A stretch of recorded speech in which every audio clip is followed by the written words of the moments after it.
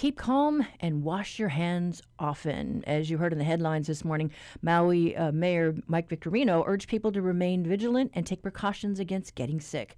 That includes getting a flu shot. Maui County is working closely with state health officials to provide any updates. The risk to the islands is still low, no confirmed cases yet. We talked to State Health Director Bruce Anderson just within the last hour this morning. The Department of Health is continuing to follow up with all the reports that we've been getting.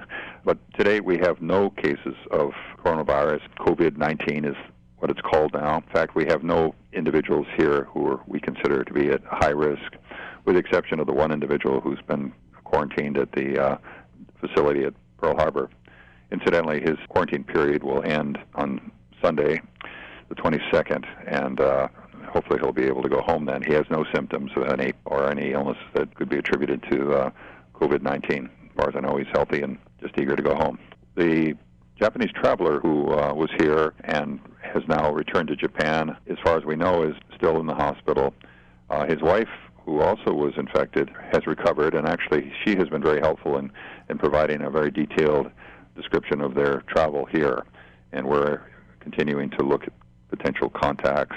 But so far we haven't found anyone who we consider to be at even medium or high risk.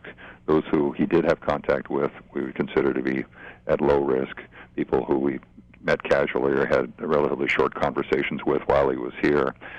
So that's all good news. We are, though, following up and continuing to look at contacts. As we find out more, we will keep you all apprised of that. But the good news is we don't think that he was transmitting the disease while he was here. At least we have no evidence that he has, and those contacts that we know about, we've contacted, and they are aware of the situation, and of course will be calling us if they have any health problems. We understand that there was a meeting with a number of the unions, whether it's the stevedores or the hotel workers union, and given that this one individual did stay at a facility in Waikiki, anything that you want to underscore? We did contact management there. It was a timeshare down in Waikiki area, and we did interview individuals there, those who were helping with maintenance and so forth that may have been in contact with him, and we didn't identify anyone who would be at high risk while he was on Oahu. We've also, by the way, contacted people who may have had some exposure to him on Maui. He was not symptomatic on Maui, and as he was not having symptoms, we don't believe he was able to transmit the disease, even if he were in close contact with others. But having said that, he was not in close contact with others on Maui that we know of. And we are not, at this point at least, considering anyone there to be at any increased risk. Our concerns were mostly with contacts here on Oahu, and of course he did fly back to Japan, where he became ill, and seriously ill ultimately. And fortunately on flights, both the flight from Maui to Oahu and on the flight to Japan, he was wearing a mask, which helps to prevent the spread of the disease. So we're hopeful that hasn't been a problem. There have been a few passengers that have come back from that flight. We're monitoring their health. So far, we haven't seen any evidence of any illness among those individuals. We're continuing to screen at the airports. We're screening all international travelers who have a history of being in China, only allowing those U.S. citizens who had a history of being in China back into the country. If the other international travelers had a history going to China within 14 days, we don't let them land here. So that helps to assure that we're not seeing a huge influx of travelers coming to Hawaii. We're monitoring, home monitoring with public health oversight, about 30 or 40 individuals. That varies from day to day. We're actually seeing the numbers come down now because the original cohort of individuals who came from China have passed their 14-day quarantine period, and so they can go home and live life normally, and relatively assured that they're not carrying any virus that would be a problem for anyone else. None of those individuals has shown any sign of symptoms that could be a coronavirus. So far, that's all good news here. But we're being vigilant about monitoring those who have been to China, and of course anyone who has been exposed to the those few people who have had infections here.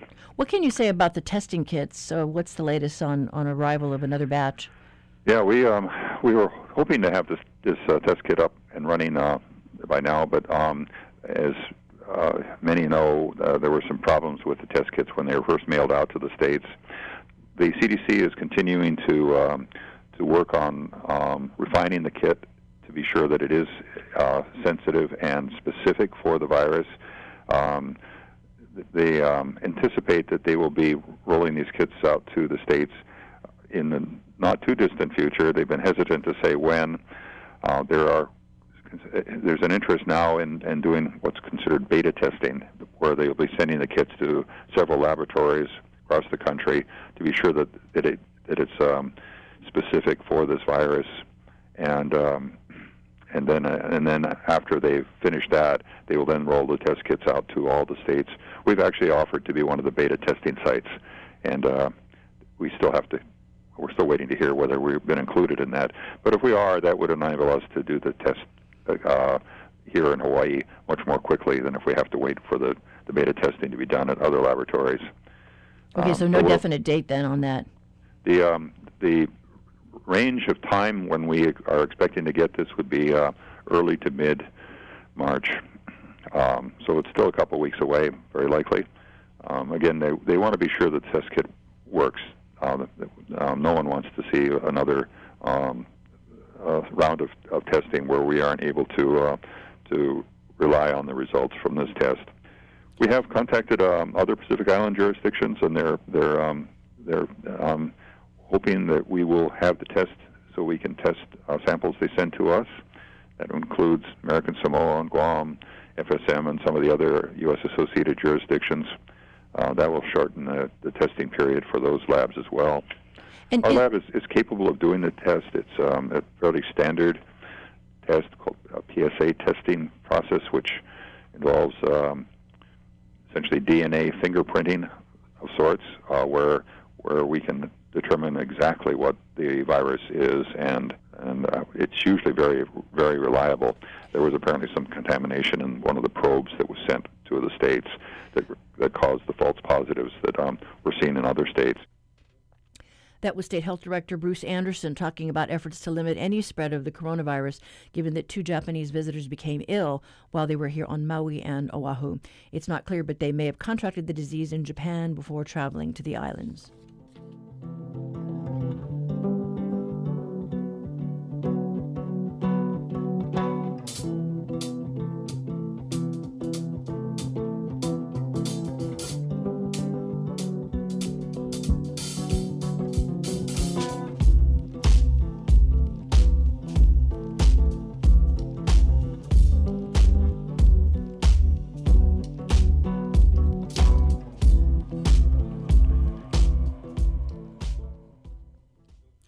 Climate change is a national security threat to the United States. That was the message given to U.S. senators in a recent briefing by national security experts. They say climate-related events are already fueling conflict and political instability around the world. HBR's Ryan Finnerty has this report today. Wars spurred by a failing climate may seem like dystopian science fiction, but experts like Andrew Holland with the American Security Project say climate change is already acting as what they call a threat multiplier. That means the climate affects issues like food, water, energy security, and its second-order effects create economic and political challenges. Holland says those pressures can exacerbate security challenges like mass migration. In Central America, he says climate change is already reducing crop yields, driving farmers into cities. Which, by the way, are the most violent cities in the world. And then those people then are ripe and turn towards our borders. On the other side of the world, in Syria, climate change helped spark a civil war that has killed more than 400,000 people. John Conger heads the Center for Climate and Security. We had a tense situation with hundreds of thousands of refugees from the Iraq War. Record multi-year drought disrupted Syria's agricultural sector and drove farmers to abandon their farms and move to urban areas, amplifying the tension in those regions. But the security threat of climate change is also being felt at home. Illinois Senator Tammy Duckworth cited nearly $10 billion in damage to U.S. military bases from just 2 hurricanes in 2018. While these bases may rebuild over time, the loss of training and readiness cannot be recovered. Because of the damages from the storm, 1/3 of the entire combat power of the Marine Corps has been degraded and will continue to degrade. 1/3. A 2019 Pentagon report found that almost 60% of bases surveyed were at risk of climate change-related degradation from problems like recurrent flooding, wildfires, and drought. 2 Hawaii facilities made that list, Joint Base Pearl Harbor-Hickam and Fort Shafter. Although the U.S. military has become the preferred tool of American policymakers in recent years, Andrew Holland says there are no security solutions in a world that ignores the challenges of climate change. A world of drastically changed food supplies, sea levels, and water availability would be a world that would be beyond the capability of global military forces to secure. And that capacity isn't likely to increase. The federal government is already running a record budget deficit, and the Defense Department just announced almost $4 billion will be diverted from purchasing new ships and aircraft. That money will instead be spent on President Trump's border wall. And now Ryan joins us live in the studio. So Ryan, what's the impact like here in Hawaii specifically? Hey, Catherine. And we heard in that story, there was this report, 2019. It came out about a year ago, January 2019. And it was a survey of a selection of Defense Department facilities around the United States. And they didn't do everything. There's hundreds of U.S. military bases around the world, but they picked 79 to survey. And of those 79, more than 40 were found to have some kind of risk of climate-related degradation. It was almost 60%. 2 of those were here in Hawaii, and 2 of our most important bases, Joint Base Pearl Harbor-Hickam and the Army's Fort Shafter on the south shore of Oahu. Those were both found to already be experiencing some form of climate-related damage. Both bases were found to already have risk of recurrent flooding, and we kind of know that even in parts of Honolulu, that's already an issue when there's king tides or a heavy rain. Some neighborhoods are already flooding. So those 2 bases, which are not too far from the coast, are already experiencing recurrent flooding and have potential for that in the future. Pearl Harbor is also experiencing an ongoing risk of drought already, the report found, and it has the future potential to be at risk of wildfire damage. A lot of people don't know that, but Hawaii does actually have a pretty high burn rate per acre in the western U.S. And so there are these risks that are already building up, and we're not alone. There's facilities all over the country that are experiencing this from coast to coast, and some of the Pacific Island territories as well. John Conger, who we heard in the report from the Center for Climate and Security, was discussing kind of how that looks, what types of risks these different bases are experiencing around the country. Sea level rise and its impact on coastal installations is the most frequently cited. But wildfires have forced evacuations and threatened installations out west, and they are occurring more and more frequently. But extreme weather has by far the biggest bill associated with it. Consider the $5 billion it'll cost to restore Tyndall Air Force Base in Florida, the $3.7 billion cost of repairs at Camp Lejeune on the North Carolina coast, the $1 billion cost imposed by record flooding of the Missouri River that overwhelmed Offutt Air Force Base. These disasters all occurred since late 2018. And he points out that more than $10 billion just in the second half of 1 year to just military bases. That doesn't even count damage to private property and other public property in those areas. For anyone who forgot the quick numbers on that, Tyndall Air Force Base on the Florida Gulf Coast was damaged by Hurricane Michael in 2018. Caused $25 billion worth of damage to the broader community, $5 billion to the base itself, as we heard. 95% of the buildings on the base were damaged, including some of the Air Force's F-22 stealth fighter jets. They're some of the most expensive and advanced aircraft in the world, and there was a big concern about a loss of readiness because a lot of those planes had to be relocated to survive the storm. Some of them couldn't fly because of maintenance issues and had to ride it out and were damaged. Camp Lejeune, which is the largest Marine Corps facility on the East Coast, one of the most important facilities for that branch of the military, was also damaged that year by Hurricane Florence. Caused $3.6 billion in damage. 900 buildings were damaged on the base. And Senator Tammy Duckworth, we heard in the story, say that 1/3 of the combat power of the entire Marine Corps was degraded as a result of that. And so that has created some calls as we've heard with cities that have been damaged by storms, to look at relocating or retreating from the coast a little bit. Hawaii Senator Brian Schatz was one of the people kind of expressing concern about that. He said in this hearing that he was the only senator to express concern about just rebuilding Tyndall Air Force Base where it was, and he kind of discussed that a little bit in the hearing. My question is, at some point, aren't we going to have to think about relocation? And I know that the politics of that are nearly impossible, because I was the lonely person saying, are we sure we want to rebuild Tyndall where it is?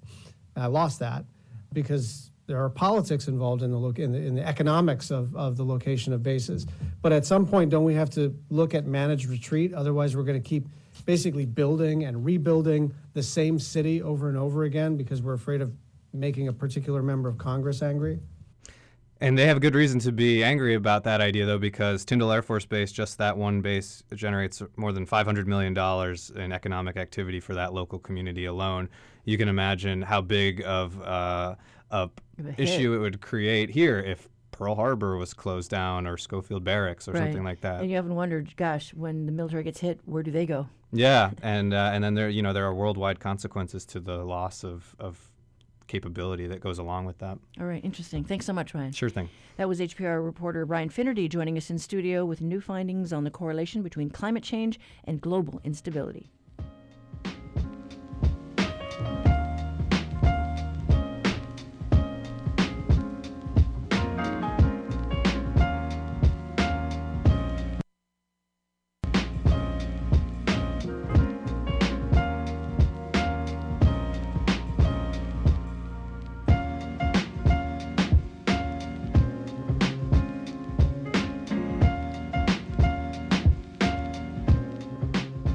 Support for Hawaii Public Radio comes from Inkanen Executive Search. Since 1992, helping Hawaii organizations find leaders from across the nation and around the world.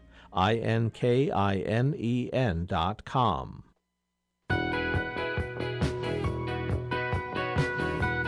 I'm Bert Lum. Today on Bite Marks Cafe, we'll circle back with the organizers of Purple Prize to see what teams are gaining traction. We'll also find out about their design workshop, Kamaka Inana, the next Purple Prize series, and Indigenous innovation at UH. That's today at 6:30 p.m. on Bite Marks Cafe.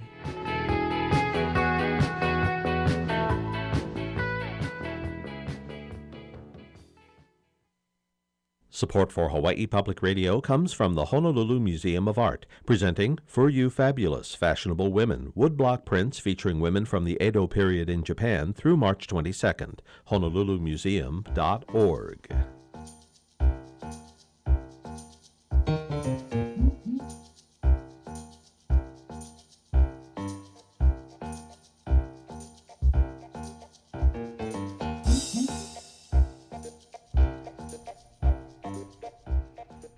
Dealing with our housing crisis, that's the subject of today's reality check and part of the Fault Line series from our partners at Honolulu Civil Beat.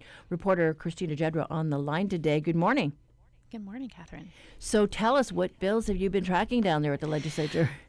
Well, there's this massive housing bill at the legislature that's pretty interesting this year because the House and Senate leadership, along with the governor, say they all agree that they have this big solution to our housing problems. And there's one part of that today that is getting some pushback. And which bill is this? Is there a particular bill? Yeah, it's Senate Bill 3104. So this is part of the joint legislative package that kind of everyone in power agrees on. This has to do with the Land Use Commission. It's part of the larger housing bill. But what this piece of it would do is allow developers to sidestep the Land Use Commission for projects up to 25 acres. Right now it's 15. And so the idea is that this would speed up affordable housing projects, one less vetting procedure to do. And so, less of a delay, which can make things kind of costly for developers. Right. I mean, there is a lot of red tape, but there's also the concern that I think was Common Cause raised the flag that, there may be this joint united front, but at what cost? And is the transparency going to be there for these projects? Exactly. So a lot of community members are raising concerns about this because what this bill would do, for better or worse, is eliminate an opportunity for public input at a time when, after all the protest movements we saw last year, people are demanding more of a voice in land use decisions, not less. And the Land Use Commission does provide a pretty unique opportunity for folks. So unlike at a county council meeting, for example, where you can get up and testify for a couple minutes, you don't have the opportunity to really become a party and a challenger in the process. You can't cross-examine the developer or really force them to answer your questions. At the Land Use Commission, you can. And so critics of this bill are saying we don't want to lose that process. So I imagine there are some environmental groups that are a little wary. That's right. Yeah. Some environmental advocates like the Sierra Club are really pushing against this. They say that the Land Use Commission does a different job from the county for the reason I stated before, but also that they have a statewide perspective. They look at food security in schools, natural and cultural resources, things that the county level might not be considering. Marty Townsend with the Sierra Club also said that the counties have an interest in converting ag land to residential because they get more tax revenue. So the incentives are a little different for each group, and at least for the Sierra Club, they want to keep the Land Use Commission intact for those projects between 15 and 25 acres. So I imagine, though, the building industry folks and the chamber are in support of moving this bill ahead, though. Yeah, this is something that developers have long wanted. David Arakawa at the Land Use Research Foundation says that the Land Use Commission is duplicative with the county, and our most powerful legislators here in Hawaii seem to agree that this is a change worth doing in the name of affordable housing. So we'll have to see how it goes. There is a Ways and Means Committee on Tuesday at 12:30 at the Capitol, so there will be more discussion there. Any other issues that have come up in regard to this particular bill? Well, the Office of Hawaiian Affairs has said that they really want to keep the status quo. They say the Land Use Commission gives Native Hawaiians really their only opportunity to meaningfully address their cultural concerns. So they're pushing hard against this bill. Okay, so we'll see what happens come Tuesday. Thanks so much. Thanks, Catherine. That was reporter Christine Jedra with today's Reality Check. To read her stories on this issue, visit civilbeat.org.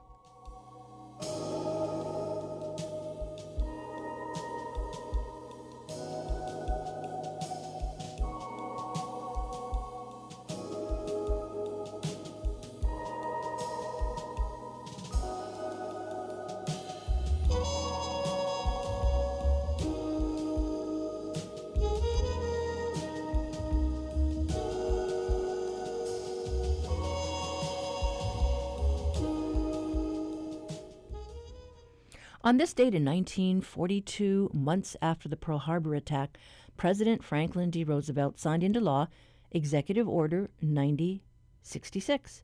It led to the forced removal and incarceration of 120,000 Americans of Japanese descent along the West Coast and Hawaii. Decades later, it was deemed unlawful and led to redress and a formal apology from the U.S. government. Eric Yamamoto is the Fred T. Korematsu Professor of Law and Social Justice at the University of Hawaii Law School. He was also part of Fred Korematsu's legal team in the successful reopening of his World War II suit and the author of In the Shadow of Korematsu, Democratic Liberties and National Security. We spoke to him about Fred Korematsu and the Day of Remembrance. Fred Korematsu was one of 4 people who challenged the World War II Japanese-American forced removal and ultimately incarceration of 120,000 innocent persons of Japanese ancestry, mostly American citizens, in desolate West Coast concentration camps, often euphemistically referred to as internment camps. Fred Korematsu in particular was the person who challenged the removal and incarceration and had his case go all the way up to the United States Supreme Court. And the court decided in 1944 that military necessity justified this mass racial treatment of a single ethnic group. The Supreme Court, in essence, upheld the legality then of removing and then incarcerating innocent Americans without any charges, without any trial, without any proof or conviction of wrongdoing, then imprisoning them for indefinite period until the end of the war. on grounds that national security required it. And so Fred Korematsu stood as one of the people who challenged the incarceration and lost. This case was in all of the constitutional law books, and it was a heavy burden for Fred to carry for 40 years or more. Then in the early 1980s, researchers found government documents from World War II which showed that the government knew that there had been no military necessity to justify mass incarceration, and then had essentially fabricated evidence that lied to the Supreme Court in support of President Roosevelt's Executive Order 9066, which initiated the removal of incarceration. Based on those documents, Fred Korematsu in San Francisco and Minya Sui in Oregon and Goindra Bayashi in Seattle, the three of the people who challenged the World War II military orders, reopened their cases through writs of coram nobis, a very rare procedure, essentially seeking to undo the Supreme Court's decision 40 years earlier. And based on these government documents that had been discovered, the courts in all three cases agreed that a manifest injustice had occurred, that indeed all of the military services agencies involved in investigating Japanese-American potential disloyalty had concluded before Executive Order 9066 and reported it to the highest levels in the government and the military. The Japanese Americans had not committed espionage, had not committed sabotage, did not pose a threat as a group to the American security during the war. So based on those documents that show that the government covered up those intelligence reports and indeed doctored evidence by General DeWitt, who had issued the military orders, all of those documents combined impelled the courts to rule that indeed the mass incarceration was, in the words of the Congressional Investigative Commission that preceded these cases, that the mass incarceration and removal were based on war hysteria, race prejudice, and a failure of political leadership.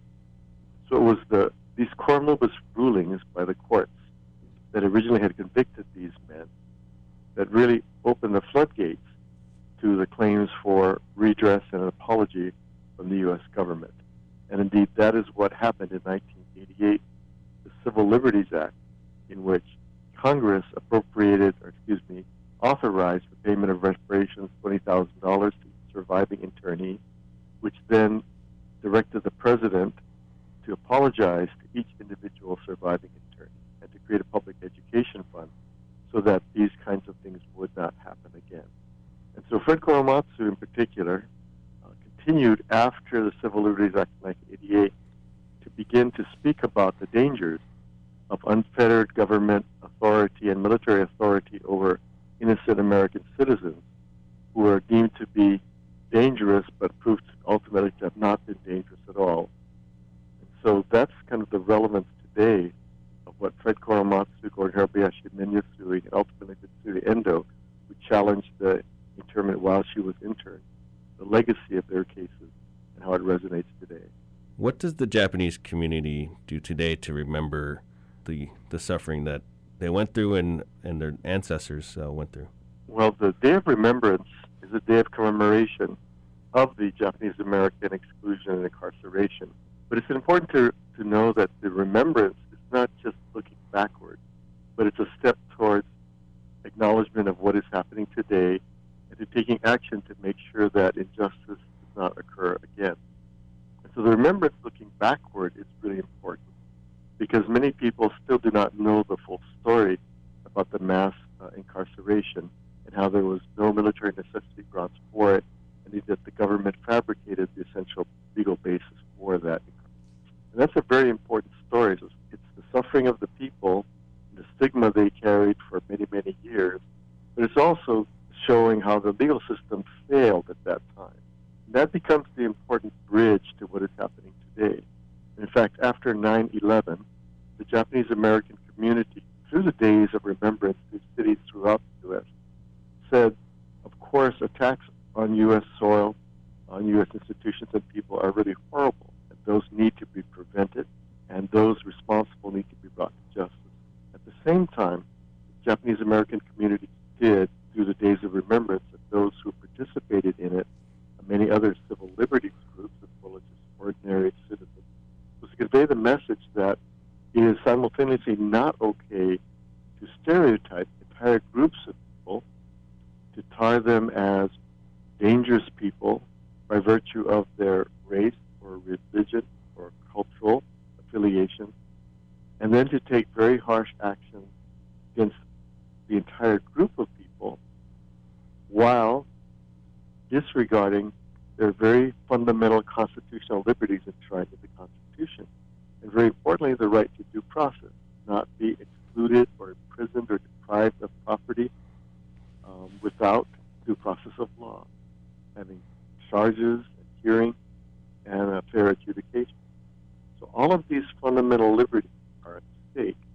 In the Japanese American community, and through the Days of Remembrance, and those supporting it, began to then resurrect those lessons after 9/11 to make sure that the treatment of Arabs and Muslims and those who were then grouped together and characterized very broadly, not by everyone, but some in the media, some in private organizations, some individuals, as potentially disloyal, or actually disloyal to the United States by reason of ethnicity or religion. So days of remembrance have become very important in that respect, and to continue along that vein today. That was Eric Yamamoto, the Fred T. Korematsu Professor of Law and Social Justice at the UH Law School. He spoke with our Jason Ubai this morning. We should add there is a Day of Remembrance event this coming Saturday at the Japanese Cultural Center of Hawaii. For more information, visit HonoluluPublicRadio.org or Hawaii Public Radio.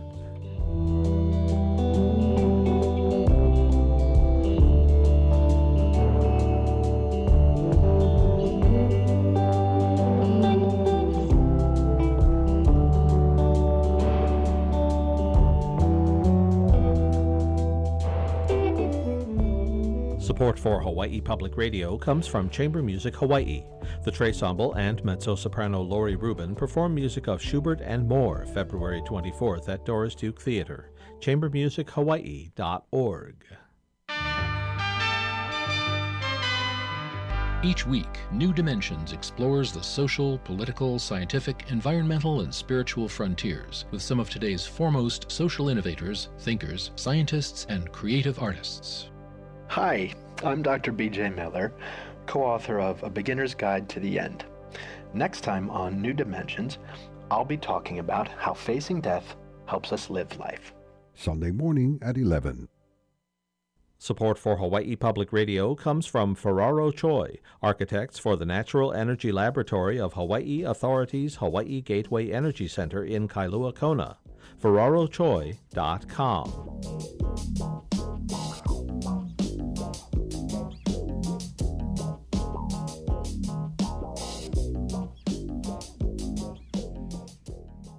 As we come off the president's holiday, we bring you a story about Hawaii's own President Barack Obama. His presidential library is being built in Chicago. But leading up to the holiday weekend, there was a roadshow of sorts at the Bishop Museum. Dozens of people brought items to be considered for inclusion into the Chicago venue. Louise Bernard is the director of the Obama Library, who is traveling across the country for collection events, seeking out treasures to tell President Obama's story. So we're building the Obama Presidential Center Museum. It will be situated in Jackson Park, which is on the south side of Chicago. As many people know, this is where President Obama really found his footing as a community organizer. It's where Mrs. Obama was born and raised. And so we're really interested in telling the broader story of the Obama presidency. That means telling a nuanced contextual history. It means really thinking about a living legacy of the nation's first African-American president. And because he was a community organizer, we have this wonderful opportunity to crowdsource materials for the museum. So people often think that artifacts that they find in museums, they're these objects that are behind glass, they're somehow distant from their own individual lives. These are kind of rarefied treasures that they find in a museum. But we want people to understand that objects that they may have tell incredible stories. And this is a wonderful opportunity for people to share something that is so meaningful to them about this presidency with the museum that we're building. And so we have this opportunity to crowdsource materials in a way that many museums may not have. We're in ongoing conversation with President and Mrs. Obama and some of their family members, friends, again, telling this really rich story of the presidency as it stretches all the way back to those founding formative years in Chicago, to their life in the White House and beyond. We've actually initiated a series of crowdsourcing events. We call them community collections gatherings. We had our first event in Chicago on the South Side. We partnered with Rebuild Foundation at the Stony Island Arts Bank, and so we invited people to really think about the materials they have that connected to Chicago, and especially to those formative moments in the 2008 presidential campaign, to election night in Grant Park. And then we took the show on the road, so to speak. We went to Iowa, really thinking about Iowa as proof of concept for the Obama campaign in 2008. We were able to connect to just a host of really wonderful set of volunteers who had been on the ground in Iowa. We made 3 stops. We went to North Liberty, we went to Mason City, we went to Des Moines. And just it's now a real honor to be here in Honolulu, in Hawaii, to be able to connect again to this formative part of President Obama's story. And so of the items that people have brought forward in the 2 stops that you made already, I guess, is there something that really kind of excited you that maybe you didn't expect to see? One of the things that's wonderful about this particular story, again, because it's so attached to the grassroots, to community organizing, to civic engagement, was seeing all of the rich ephemera that was part of the 2008 campaign in particular. We've also seen wonderful materials from the 2012 campaign. But again, just the creativity in terms of all of, not only the more formal merchandising, but the amazing things that people made, all of the banners, the T-shirts, all of that kind of material culture. People captured really wonderful images. So they're all of the banners and the stickers and the posters that really help to tell this iconic story. And so what are you looking for here in the islands? Anything that connects to the 2008 campaign, anything that is particularly evocative of Hawaii, of that aloha spirit. We know that, again, people were really active on the ground. We think about the personalized aspects of the story, the way that people really individualized campaign ephemera. And so that's what we're looking for. And also I will add that in terms of crowdsourcing objects, we're also gathering the stories that go with them. So objects tell stories in different kinds of ways. And while many people may have a campaign button, for example, it's the story that goes with it, where they wore it, what memory it conjures up for them when they think about it now. And so that is really part of this museum experience, the stories that connect to the objects. And then we think about ongoing collecting. There may be other objects that are connected to, for example, Mrs. Obama, her post-White House legacy. We think about becoming, the way in which she is an ongoing role model for many people, the way in which she connects to people around the world. It's really a global story that we're telling, but it has a sense of rootedness. So whether it's a story rooted in Chicago, whether it's a story that comes to us through the wonderful space of Hawaii and the president's upbringing, we're really able to bring that to life. So then the focus is the campaign as opposed to, stories of him growing up here, items tied to his childhood? Both. Certainly his formative years in Hawaii are important to us. So there may be people who have memorabilia from school years, from Punahou, from other aspects of island life. And again, these could be representative things of a place and a time. We'd also love to capture that as well. Okay, so you've got a number of people that have signed up. I don't know if you've reached out to, let's say, the Punahou alum, his old classmates, that kind of teachers. Mm-hmm. But will there be a second go-around? First of all, we think about the building of what we call the inaugural core exhibits. So these are the exhibits, the objects that will be on display when the museum opens, and they're helping to illustrate a really rich story around the Obama presidency. But we also think about collections and building a collection in the broader sense. So there is the need for preservation in terms of the objects. They need to be rotated depending on material. Some things are more fragile than other things. So we also want to collect as broadly and as deeply as we can so that we can rotate objects over time so that we're good stewards of the collection. We also think about objects that can be used in different ways in classroom settings, thinking about digitizing objects for online exhibitions. So there are myriad ways in which we can share the material culture of the museum. There's certainly a way in which we can reach people online, and so we ask people to go to our website, to www.obama.org, to find information about our collecting mission, and people can share information with us online. Okay, and this is really an event for people can show you what they have, not necessarily turn items over today, but at least they'll be considered with the array of things that turn up in the next couple of days. That's absolutely right. We have to be very careful in terms of thinking about our stewardship of collection material. So we don't want to just put objects in our suitcases and take them back to Chicago. But this is an opportunity for people to share information about their object. We take photographs of the material. We understand what the story is that goes with the object. And then we're best able to follow up with people once we've made a very careful selection. And so give us a timeline, what's the hope for the opening of the museum? We are going through what's called a federal filing review process, and so once that is complete, we'll be able to move towards groundbreaking, and then we'll go from there. All right, but still 10 years, 5 years, I don't really know what's within the next projection. 5 years. 5 years, yes, okay. That we'll see the museum come to life. But that said, in terms of the opening day of the museum, there are many wonderful programs that the Obama Foundation is already running out in the world. There's lots of work that the museum team is doing on the ground in Chicago. Okay. So there's lots of activity. And on hand for one of the weekend events was Bishop Museum scientist Richard Pyle. He's been studying reef fish for the past 30 years. He is the museum's ichthyologist curator who discovered a new species of fish in the Northwest Hawaiian Islands that was named for Obama. The rare discovery came as the president expanded the marine preserve, Papahanaumokuakea, and that fish will likely be part of the exhibit. In 2016, the summer of 2016, Bishop Museum was collaborating with NOAA, the federal agency, to go on a cruise up to the northwestern Hawaiian Islands, which we now know as the Papahanaumokuakea Marine National Monument. And our job up there every year was to survey the deep coral reefs, deeper than where scuba divers can go. We use this high-tech advanced gear that use special gas mixtures and let us go 300 feet below the surface, where people don't normally go to.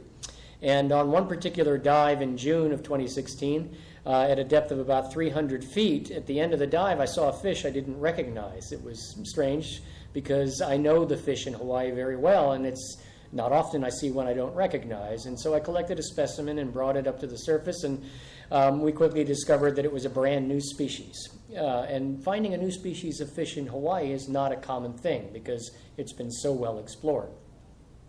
And coincidentally, at the time we discovered this in the Papahanaumokuakea Marine National Monument, President Obama was simultaneously deciding whether or not he wanted to expand that monument, make it 4 times larger than it had been to encompass a bigger patch of the ocean to protect it. And, a couple of months after we collected that new species, he did expand the monument, creating what was then the world's largest marine protected area. And we felt how appropriate to honor him for doing that, for protecting these coral reefs, by naming its newest discovery after him. So we chose to name the fish, it's called Tosinoides obama, in honor of the president. And so describe this fish to our listeners. So the fish is actually quite beautiful. It's small, it's only a couple of inches long, but it's sort of reddish pink. And the male is darker red and the female is more of an orangish color. And the male has a spot, a big prominent spot on its dorsal fin. And the spot is blue, it's a blue circle, and inside are these wavy red and yellow lines. And it reminded me of President Obama's campaign logo, which is actually the first thing that made me think of maybe, giving it that name. And so it's hard to see in the photos that we have, but when you see the actual live fish, you can see this little spot that looks kind of like the Obama campaign logo. And so there's another reason why we thought it was an appropriate name. So were you able to talk to him and tell him about this fish, and was he just kind of tickled about the connection there? I have not yet had the opportunity to speak to him directly about it, but a good friend of mine, Dr. Sylvia Earle, who's a fairly well-known marine biologist, she and I were involved in a National Geographic documentary film on the marine protected areas in the United States, and obviously the Papahanaumokuakea Monument was one of those featured. And so the producers of that film arranged for Sylvia and I to fly up to Midway Atoll and a few others to film portions of this documentary the day before President Obama arrived to visit the monument himself, just after he had expanded it. And unfortunately, the Secret Service wouldn't let me stay. They let Sylvia stay, but not me. And so Sylvia kindly asked the president permission for us to name the fish in his honor, and of course he was delighted for us to do so. So I know he was happy that we did it. I just haven't been able to talk to him personally about Oh, well, I hope you get a chance to. I do too. The display with the fish, I mean, that's going to be part of a thing here, but it could be then also part of the library in Chicago? Yes, so we have 2 specimens of the fish, and those are very important scientific specimens. And so one of them will stay here at Bishop Museum in our fish collection, and another one will go to the Smithsonian Institution and stay in that fish collection. But we have a nice framed canvas photograph of the fish, which has been signed by myself and the other 2 authors of it, Brian Green and Randall Kosaki. And the 3 of us hope to present that picture to him for display in the Presidential Center, and that's one of the things we've been talking to them about. I mean, it's always exciting to find a new species. That's sort of what we're in the business of trying to do. But in this case, it was a convergence of events that just fit naturally and very perfectly, and it made it much more exciting than our usual discoveries are. And it's a beautiful little fish, too. So it's always nice to have a very colorful, beautiful, mysterious fish and name it after somebody important. Is there anything that you've been able to find out about it, anything additional? Well, we certainly would like to know more about it. At this point in time, only 2 human beings have ever seen it in its natural habitat. I saw it on one day. I saw 2 of them, and then my friend Brian Green on the very next day saw 3 of them, and nobody else has ever seen them. And in both cases, we only saw them in the end of our dive, so we only saw them in their natural habitat for a couple of minutes. There's some video on YouTube that I took of the first one that shows what it looks like, but the thing is, nobody's ever seen it, so we haven't had the opportunity to learn anything about its behavior or ecology since. We've been looking for it, and one of these days we're going to figure out where it lives, and then we'll know a lot more about it, but it still remains a mystery. And so what depths did you find it at? We've seen them at 300 feet. Now, they're very rare. We've only seen them twice, so we don't know. We know they don't live shallower than that because we've done a lot of diving shallower than that and never saw it. They may live much deeper than that, and maybe the reason we only seen a few is because we're seeing the very shallowest individuals. So perhaps taking a submarine or going up there and going deeper, we might figure out where the rest of the population is. And on display that particular weekend at the Bishop Museum were items on loan from the Obama Ohana. It included little sculptures that the president made as a young boy attending Noelani Elementary.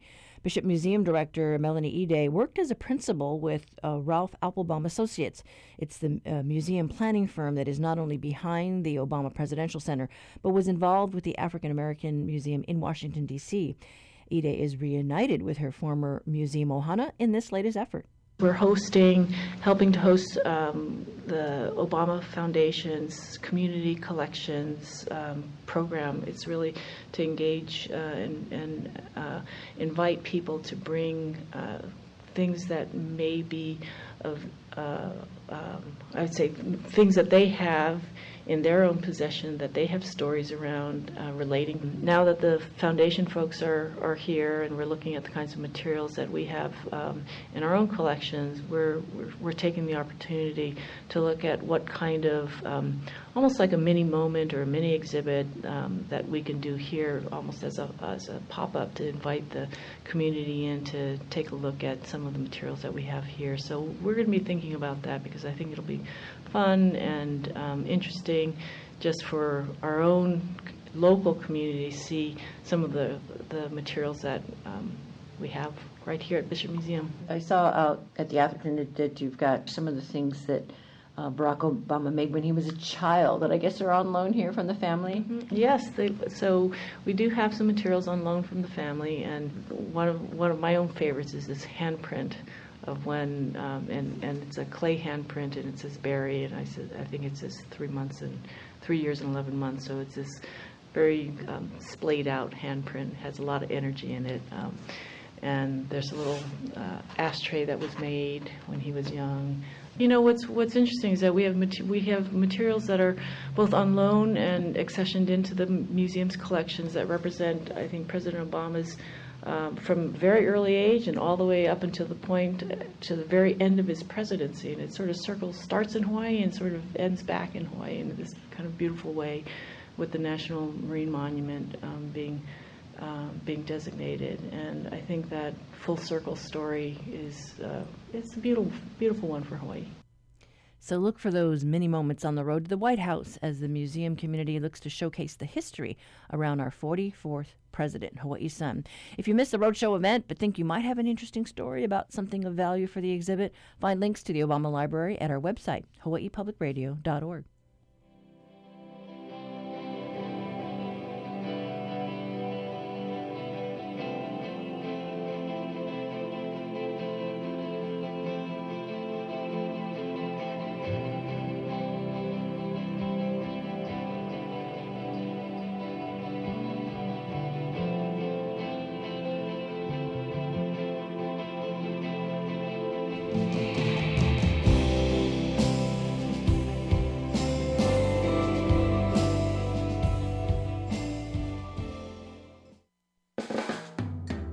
When migrant children are separated from their family, they usually spend a few months in U.S. custody. Not this teenager. She's spent longer in federal immigration custody than any other kid I've ever heard about. Reveals Aura Bagato found a sister and her brother who haven't seen their family for 6 years. This wasn't family separation.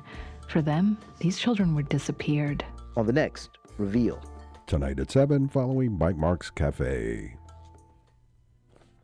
That wraps it up for us. Tomorrow, our plan is to sit down in studio with Senate President Ron Kochi for the first part of our show. Got questions to ask or a concern you'd like to share? Call or talk back line. Record your comments. Here's that number, 808-792-8217. You can also email us at talkback@hawaiipublicradio.org. Find us at Facebook at The Conversation HPR or Twitter at HI Conversation. This show and all our past ones available on the Conversation page at hawaiipublicradio.org. I'm Catherine Cruz. We'll be back tomorrow with more of The Conversation.